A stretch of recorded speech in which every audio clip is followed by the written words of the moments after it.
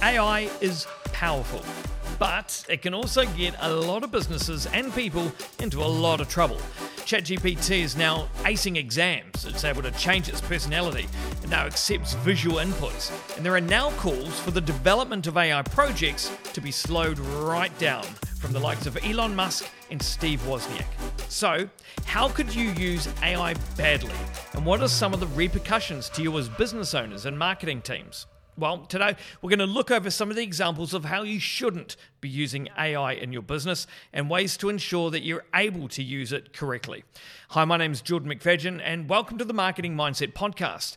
This podcast is really to challenge both you and I to always be reassessing our marketing strategies with new thoughts and new ideas on how you can move away from random acts of marketing and start helping you to build a more long-term marketing strategy. And as I said at the start of this podcast, AI technology is moving fast, like really fast, but too fast for some. There are some tech leaders, including like Elon Musk and Steve Wozniak and a few others. They released an open letter recently. They've called for a temporary halt to artificial intelligence development. What they've done is they've cited potential risks to humanity as part of this open letter.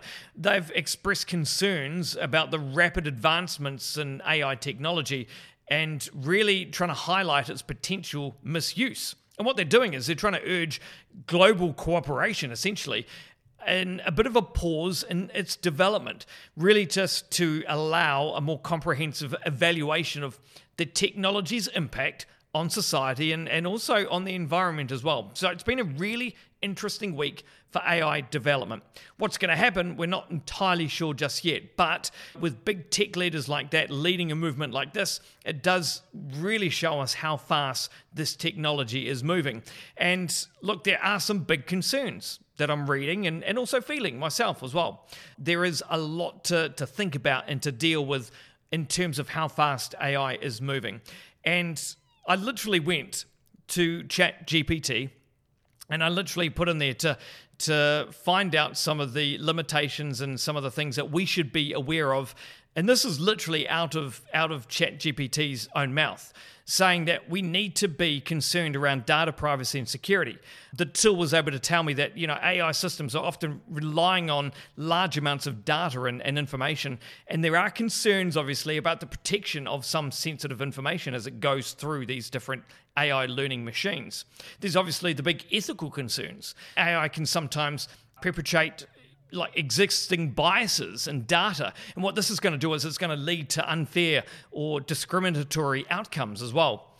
The other big one that people are concerned about, and ChatGPT literally told me, was obviously job displacement. That fear of AI actually being able to replace human jobs. And then there's the dependence on data quality, because these systems, they're only as good as the data that they're actually being trained on. So if they're being trained on poor quality data, what this is going to do is actually going to lead to inaccurate or unreliable results, which is obviously going to negatively affect businesses and business decisions if you were using the tool to guide you on some of those decisions, which we'll talk about a little bit later as well. The other thing that ChatGPT literally told me was that one of the big concerns is legal and regulatory compliance. So the adoption may bring new legal challenges in both those spaces. And then there's also the big lack of understanding. Business leaders not fully understanding the capabilities, but also the big one, the limitations of AI, which is going to lead to unrealistic expectations or even worse, inappropriate applications of AI technology as we move through. And that's just a few examples of what AI literally told me were the risks of using AI. It went on to talking about deepfakes and misinformation, cybersecurity threats, also got right in depth around economic inequality as well. It's really crazy stuff to read, and even to hear it straight out of the AI's mouth, you could say, was even more crazy to kind of research it. And in a real world example as well, I even today just came across a post on LinkedIn. And what it was an image-based post. And this image, it was a photo. And it showed Boris Johnson. Boris Johnson was being arrested. And it was an image that was completely made up from AI and a tool called DALL-E. And the author of the post said he literally created that image in minutes, which is terrifying because it look really real. If you're just scrolling Facebook or just scrolling LinkedIn and you saw this shot of Boris Johnson being arrested with 4 or 5 police officers, you would immediately think that he's done something wrong. So I really think that it is crucial that in 2023, we need to remind ourselves that not everything online is going to be as it appears. So we really need to start putting that filter on. And I know that you and we're going to be able to decipher. We might get tripped up a little bit initially, but once we do that research, we're going to realize it's all made up or a deep fake. But for a lot of other people, they're not going to have any clue. They're not going to have any clue that this technology exists and that these level of deep fake can actually be created as well, which is scary.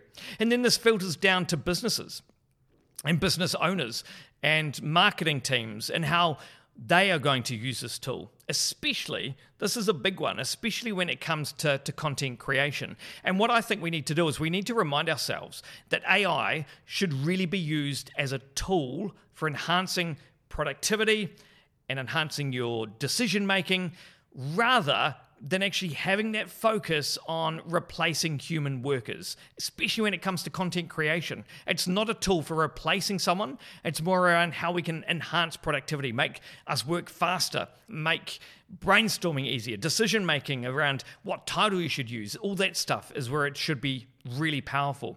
And I need to stress the importance of data quality. And it goes back to what I was saying before, data quality, transparency, and just understanding the limitations of these AI systems, because we need to ensure that we're using them in responsible and effective implementations as well.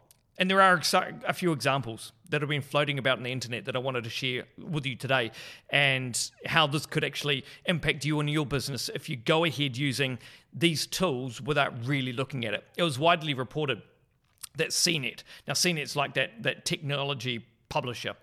So CNET had reported that they had written around 77 AI finance stories. They quietly published this on its websites. And what they then had to do is they then had to go back and retract and issue corrections to 41 of those 77 articles. And these were on basic finance articles that they'd put across their website. Basic explainer articles like, what is compound interest? And supposedly the articles, they say, were assisted by an AI engine and then reviewed and fact-checked and edited by editorial staff. But clearly, that wasn't the case. And clearly what had happened is that team had relied too much on the tool and pushed publish far too soon instead of actually fact-checking what the AI tool had actually pushed out. The main takeaway here is we don't want to use these AI-powered tools unsupervised. It's just like this weekend, I'm not going to suddenly get my chainsaw out and use it completely unattended. It's a tool. We've got to treat AI like it is, a tool. The other example I wanted to share is that AI-powered tools are in no way a replacement for our existing research tools, at least not yet. They're not there just yet. They can be really useful, and this is where I find them really helpful, really useful in my business, can be really useful of generating ideas, but they are going to likely lead you astray if you're not careful. So I wouldn't say you're going to use this purely as your research tool, because I honestly think that you can use it to help with your brainstorming, getting you in the right direction, but don't take what the tool is giving you as gospel. And honestly, I also think that when we're talking about written content, this is where I think video is going to become so much more powerful. So to business teams and marketing teams and business owners, this is where I think video needs to become more a part of your marketing strategy, as a video requires human intervention. Even if with this podcast here, obviously we can write ideas, we can write bullet points, headlines, things to make sure the conversation of this podcast and this video is going in the right direction, but still it requires human intervention to actually publish it, to actually present it, to record it. So I do think that video, on a side, is actually going to be a really powerful tool as we continue with AI technology and AI tools. Now, a third thing I want you to consider as well is like a lot of people working in the digital marketing and the tech space, I'm really excited personally around AI-powered tools and what they're potentially going to be capable of. I'm scared about how fast it's moving, so I can kind of understand what they're saying in terms of slowing down developments. But I am also really intrigued to see what's going to be capable over the next few years. Keen to see where I can fit that into my personal workflow, how we can fit it into the agency's workflow here, and how we can make our processes in the background work much faster and be able to offer a much better service to all of our clients. But it's not okay to go all in on AI without letting clients and customers or your readers or your viewers actually know.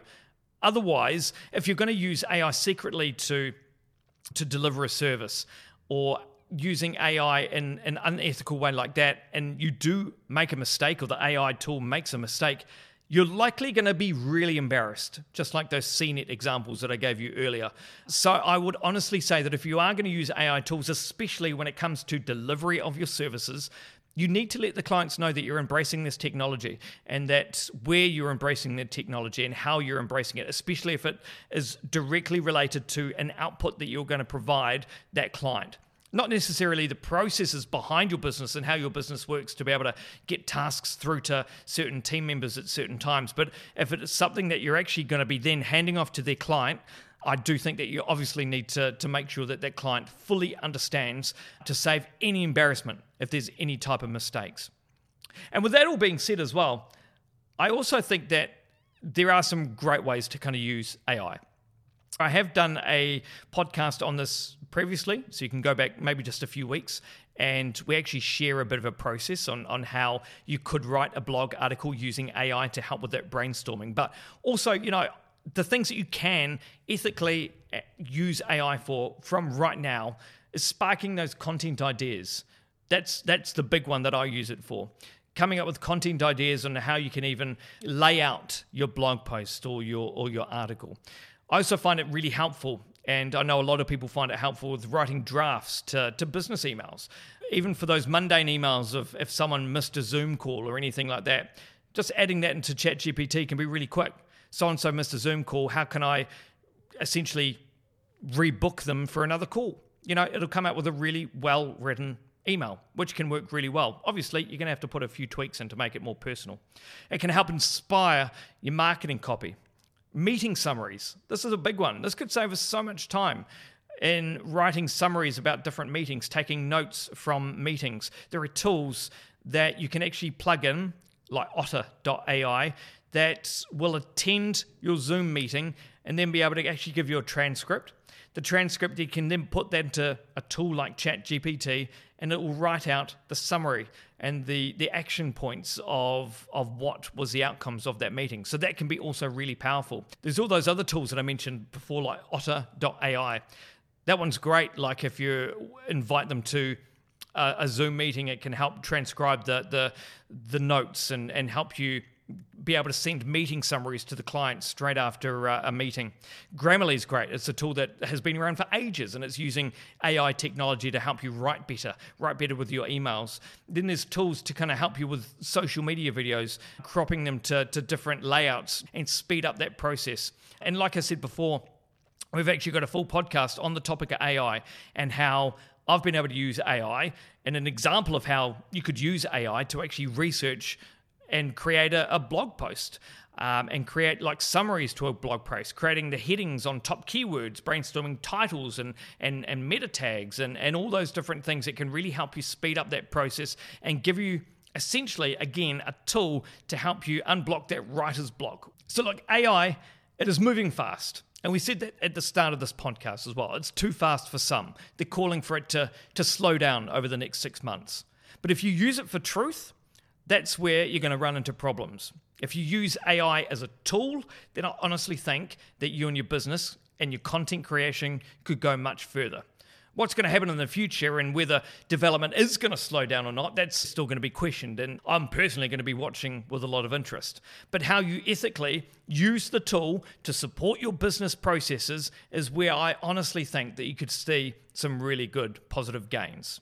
And look, hopefully if you can use some of these quick tips and these tips of what not to do with AI, I hope that it steers you in the right direction of how powerful these tools can be, but also some of those limitations on where I don't think you should be using these type of tools. And if you've enjoyed today's podcast, I'd really would ask for you to consider hitting that follow button so you can get more of our content, or please give us a star rating or a review. It is the best way to support this little podcast, and hopefully it gives you some good ideas to help your marketing strategy grow and evolve over time so that you can move away from those random acts of marketing.